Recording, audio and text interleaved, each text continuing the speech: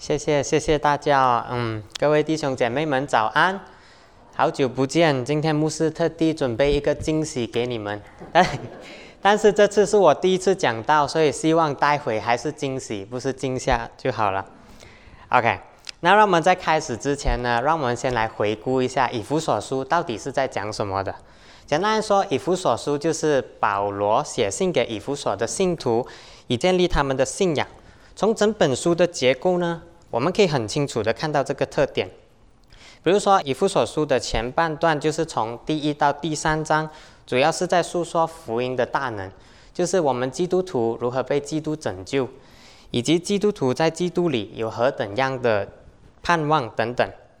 然后以弗所书的下半段呢，则是由第4到第6章组成，主要是鼓励说，现在你们基督徒已经信了福音，然后你们应当要如何行出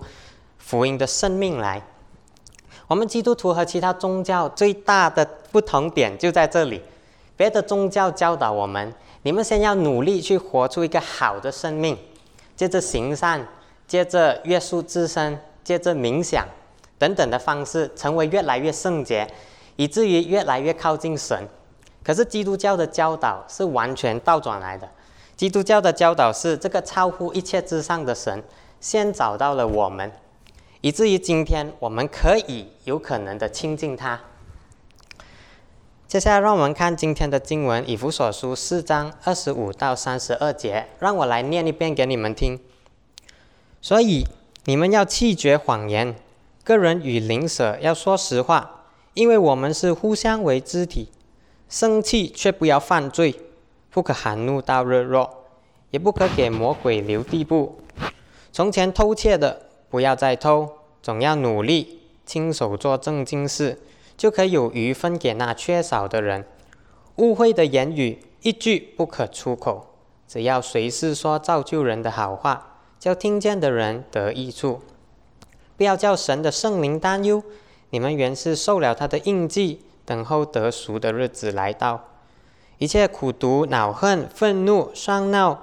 毁谤，并一切的恶毒，都当从你们中间除掉，并要以恩慈相待，存怜悯的心，彼此饶恕，正如神在基督里饶恕了你们一样。让我们一起做一个开始前的祷告。亲爱的主啊，我们把接下来的时间完全的交托在主你自己的手中，求主亲自的光照我们，叫我们讲的人和听的人都同感一灵，明白你借着这段经文所要向我们传扬的福音。主啊，让我们叫一切的荣耀都归于我们的主耶稣基督。这样的祷告乃是奉我主耶稣基督宝贵得胜的名所求的 Amen。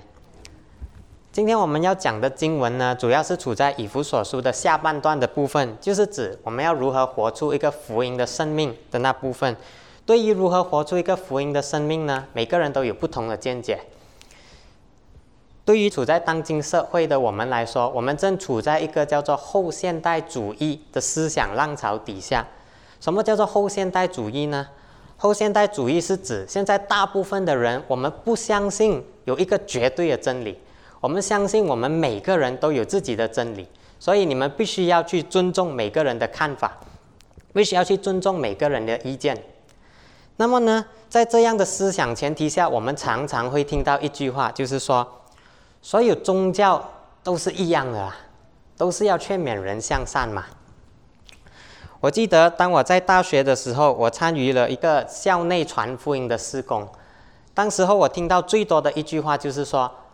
我相信你说的都是真的，我也愿意相信主耶稣基督，可是不是现在，当我享受完了这个世界以后，当我老了然后再信主，那个时候就完美了。为什么他们会这么想呢？他们的想法就是所有宗教都是一样的嘛，然后按照各种宗教的标准，我都不是一个坏人啊，为什么今天我要选择相信主耶稣基督而放弃了今生的享乐呢？这是他们在想着的。基督教除了给别人一个很沉闷的一个印象以外，我们同时也给别人一个特别高的标准的印象。比如说我的母亲，她是一个佛教徒，有一天我跟她传福音以后，她就突然告诉我说，我觉得我不能成为一个基督徒因为我觉得我没有那么好。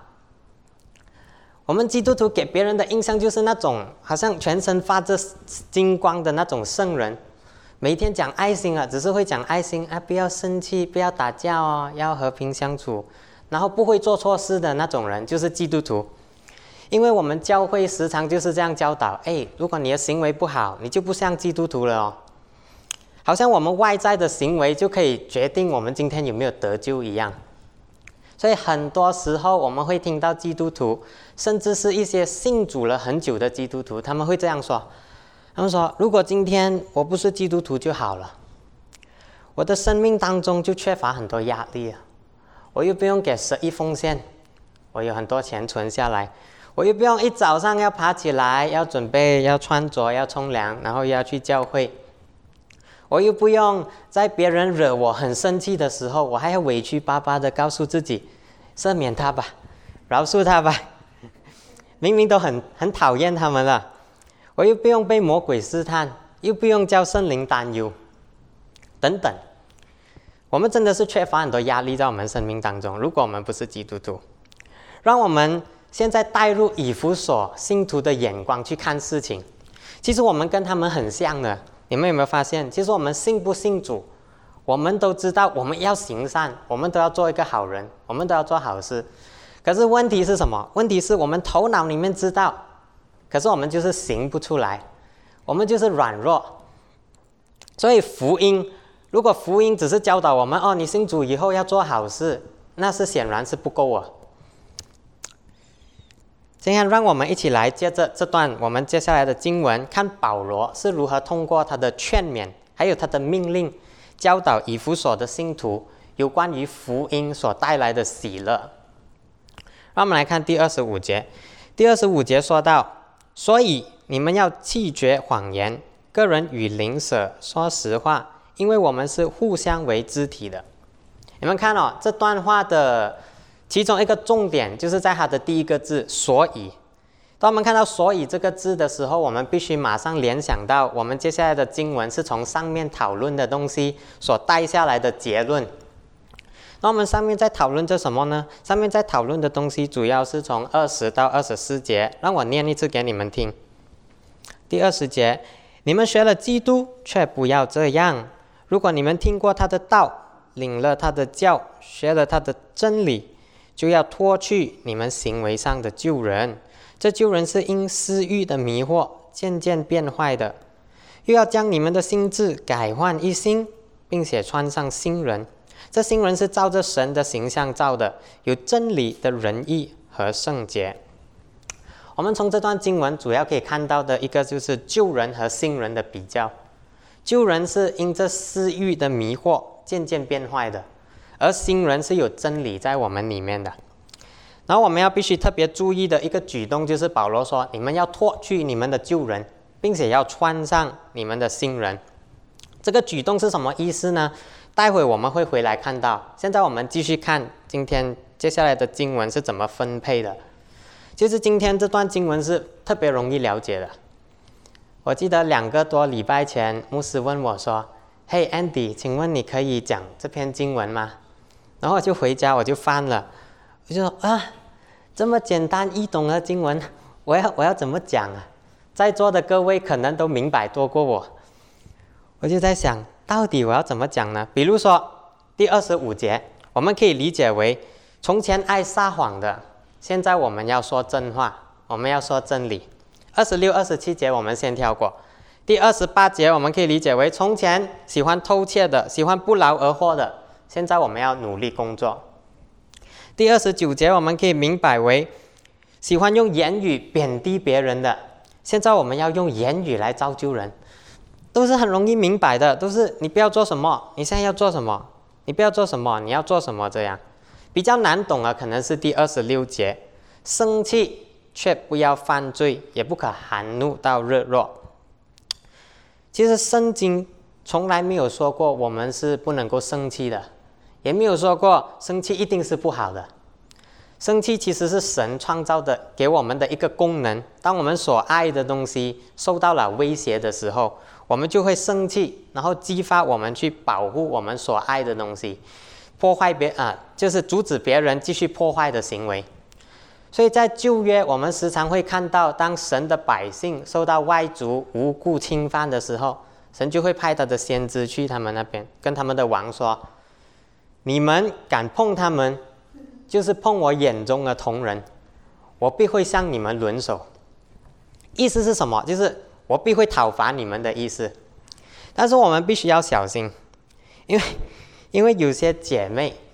，OK， 有些姐妹不是大部分 OK， 就是有些姐妹，她们听说生气是可以的，她们就会像我的女朋友，那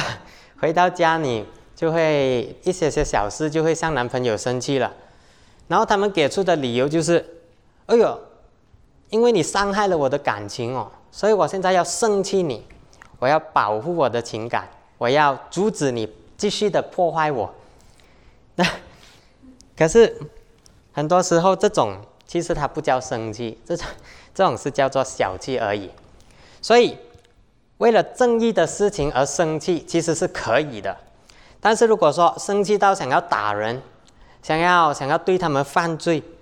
那样就不可以了，因为那只是我们想要犯罪的借口而已。所以其实这些例子都是特别容易明白的。从25节到32节的结构来看，保罗一直是在说你们不要做什么，然后你们现在要做些什么，你们不要做什么，要做什么。但是我们必须要问自己的一个问题就是，今天如果我们完全遵照了保罗这里讲的所有东西，难道我们就成为了一个好的基督徒吗？我们知道是不一定啊。所以如果保罗这里写的东西只是命令的话，那显然是不够啊，因为保罗还可以写更多，他可以说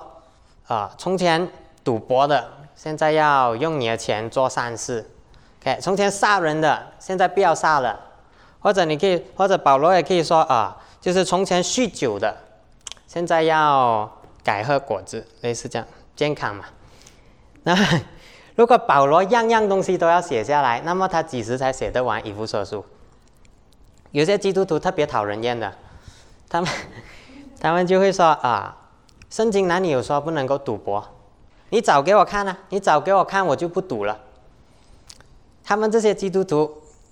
讨人厌的地方是什么？他们觉得自己非常属灵，他们还觉得圣经不够厚。如果每样东西都要写下来，那么我们几时还读得完一本圣经啊？基本上是不可能的。所以这里保罗虽然没有把所有的命令都写下来，但是他要表达的东西已经非常的明显了。结合上文，就是我们上文所提到的和今天的经文，我们可以看到说保罗这里不单单是要讲命令，他也是要再做一个比较。什么比较呢？就是一个旧人和新人的比较，一个被私欲迷惑渐渐变坏的生命和一个有真理的生命之间的比较。换一句话说，我们可以这样来理解，一个以个人为中心的生命和一个以基督为中心的生命之间的比较。什么叫做以个人为中心呢？以个人为中心的人喜欢把我们的安全感建立在自己的上面，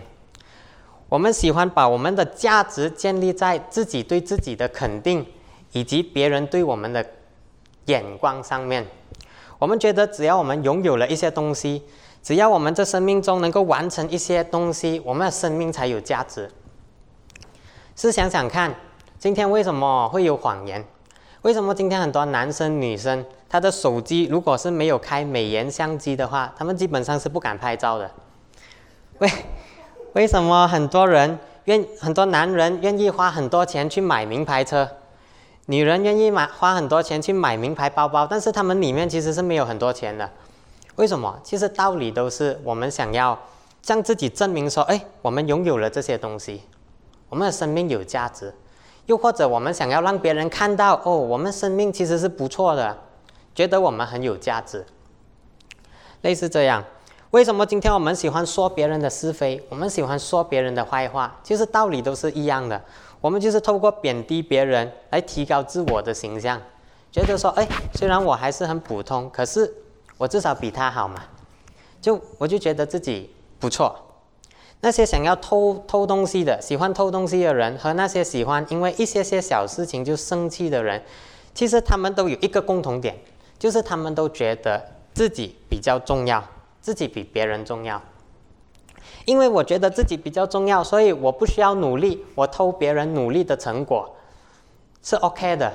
是可以的。因为我比较重要吗？因为我觉得我比较重要吗？因为我觉得我比较重要，所以当你冒犯我的时候，哪怕是因为一些小事情，一些微不足道的小事情，我都要生气你，因为我的时间比你时间宝贵啊，你就是在破坏我的时间。所以我们容易生气别人。而各位亲爱的弟兄姐妹们，我们信主以后，不代表我们自动的脱下了旧人，其实我们还是穿着旧人，我们还是习惯把安全感建立在我们自己的上面，我们还是习惯把别人对我们的眼光和我们对自己的肯定，我们喜欢把我们的价值建立在这些上面，因为我们所处在的环境就是这样在教导我们的嘛。而魔鬼就是特别喜欢我们这样，魔鬼他没有办法控制我们去犯罪，但是魔鬼可以放大我们的负面情绪，它可以引导我们，让我们觉得我们自己不被爱。当我们觉得神不爱我们的时候，我们就会穿回我们的旧人，我们就会继续的把安全感建立在自己的上面，而不是在基督的上面。现在让我跟大家分享一个小故事，让你们容易明白。这故事是确实发生的，是发生在我一个马来西亚的亲戚。然后这个亲戚呢，他们家是蛮有钱的。这个亲戚家呢，他们就有4个人，就是他的老母亲，还有3个孩子。大女儿呢，是我们当中最厉害的，她的从小就很优秀。从小她在学校里面读书的时候呢，她的成绩是名列前茅的。然后出来工作以后呢，也是找到一份非常好的工作，也非常的爱她的这个母亲，时常都会照顾她的母亲的。二姐呢也是非常的优秀，但是她就好像活在她大姐的阴影底下，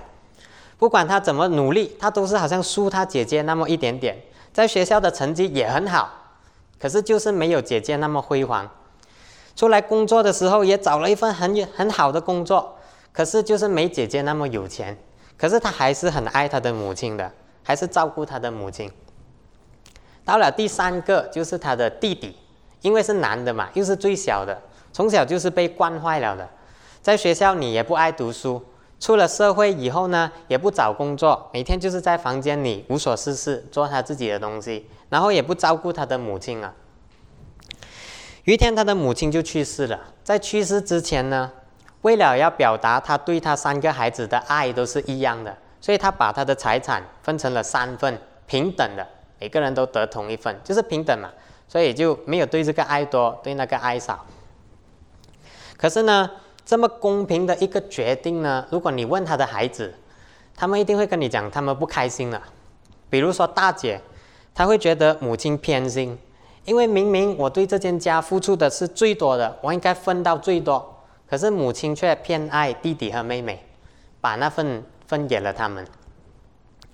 然后二姐呢，虽然她也是觉得她得到了应得的那份，可是她却拒绝相信母亲是爱她，因为她一直是相信母亲比较爱大姐，因为大姐特别优秀嘛。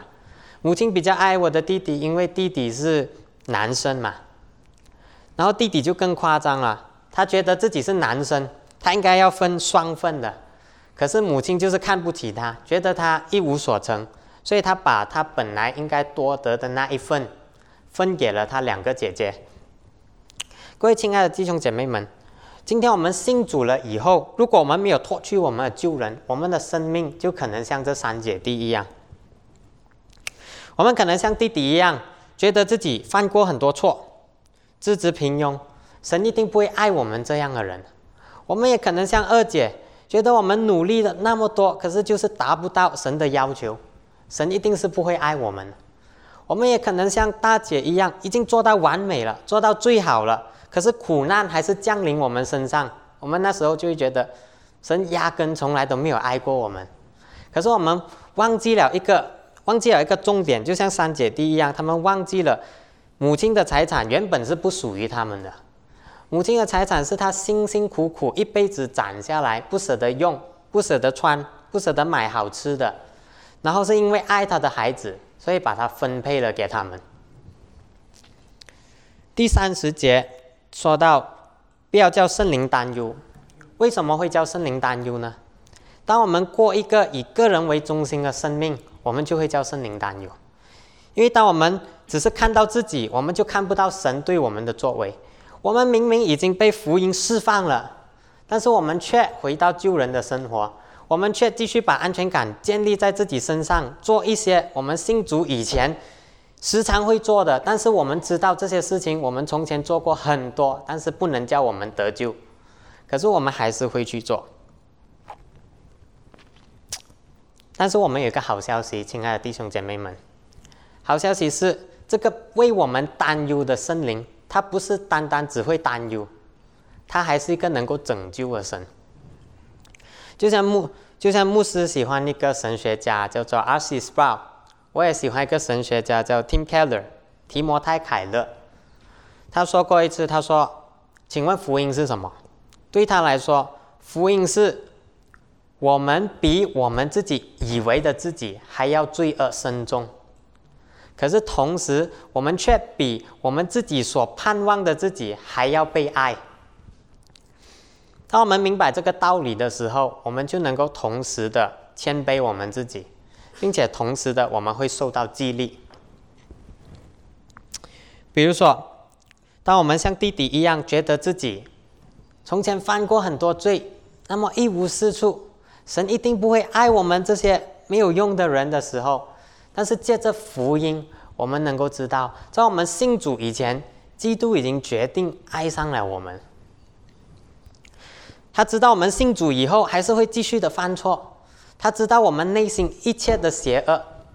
但是他还是毅然决然的为我们钉在了十字架上，叫我们今天即使我们在信心软弱的时候，我们仍然可以相信我们在神的眼中是宝贵的，我们就不至于需要看别人对我们的评价，我们不需要活在别人的眼光底下。可能我们今天像二姐一样，觉得自己做了很多事情，但是就是达不到神的标准。当我们要气馁的时候，福音告诉我们，基督就是知道我们怎么做都做不好，我们怎么给都达不到神的要求，所以他才亲自为我们钉在十字架上，为要献上我们所不能献上的，以至于今天我们可以与他一同，因着他同享天父上帝的慈爱在我们的身上。我们也可能像大姐一样，觉得我们已经付出了那么多，我已经做到很好了，为什么神还是把苦难降在我的身上？神一定不爱我。在这个时候，福音告诉我们什么？福音说，最完美的那一个，完全没有罪的那一个，耶稣基督，连他都要被钉在十字架上面，担当我们的苦楚，为了叫我们今天，我们这些顺服他而且遭受苦难的人，可以在将来与基督一同升高，一同的得荣耀。让我们看最后的2节，让我来读一次。一切苦毒、恼恨、愤怒、喧闹、毁谤，并一切的恶毒或作阴毒，都当从你们中间除掉，并要以恩慈相待，存怜悯的心，彼此饶恕，正如神在基督里饶恕了你们一样。保罗在这里要表达的是什么？保罗在这里要表达的是，我们永远不可能用荣耀神的方式来敬拜他，除非我们先有基督在我们生命当中居首位。因为如果基督不是居首位的话，我们就会透过敬拜神来敬拜我们自己。我们越做越多的侍奉，我们做越多的事工，就越觉得我们自己特别有价值。我们今天人生特别有意义。但是我们忘记了一点，就是当我们在开始做事工以前，神已经看我们为他眼中的同人了。我们要永远记得这一点。保罗在哥林多前书13章1到3节这样说：我若能说万人的方言，并天使的话语，却没有爱，我就成了鸣的锣，响的钹一般。我若有先知讲道之能，也明白各样的奥秘，各样的知识，而且有全备的信，叫我能够移山，却没有爱，我就算不得什么。我若将所有的周济穷人，又舍己叫人焚烧，却没有爱，仍然与我无益。保罗在这里要表达的是什么？保罗要说的是，今天我们就算好事做尽，我们就算大有信心，完全不犯罪，我们能够做到舍己叫别人焚烧我们能够做到把我们的财产全部捐出去，但是如果我们没有基督的爱在我们生命当中居首位，我们仍然没有活出一个福音的生命。让我们来做一个总结。很多人说宗教都是一样的，都是要教导人向善，那么为什么今天我们要信福音呢？保罗在今天的经文要教导我们的是，福音不单单是叫人做好事，同时也是邀请我们过一个完全不一样的生命。信主以后不代表我们就自动地脱去了自己的旧人，事实上我们还是习惯的以个人为中心，我们还是习惯的把安全感建立在自己之上，而不是在基督的上面。而魔鬼也会不断的引导我们这样子做，因为当我们把信心放在自己的上面的时候，我们就看不到神所赐给我们更大的幸福，我们就会像那三姐弟一样，不管母亲怎么表现对他们的爱，他们就是看不到，就是会觉得自己不被爱。但是好消息是，今天我们要借着圣灵，我们要穿上我们的新人，我们要过一个以基督为中心的生命，我们要把我们的安全感建立在我们基督耶稣上。因为这个世界会叫我们失望，但是我们的主必定会拯救到底。这就是我们今天我要分享的正道让我们来做一个结束的祷告。亲爱的阿爸天父，感谢你曾赐下你的独生子，为我们所成就的一切。今日我们愿意欢欢喜喜的脱去我们的旧人，并穿上你为我们准备的新人，全是因着你丰盛的恩典和怜悯。亲爱的主求你让我们今生不再求别的，只求荣耀我们的主耶稣基督。这样的祷告乃是奉我的主耶稣基督宝贵得胜的名所祈求的。 Amen。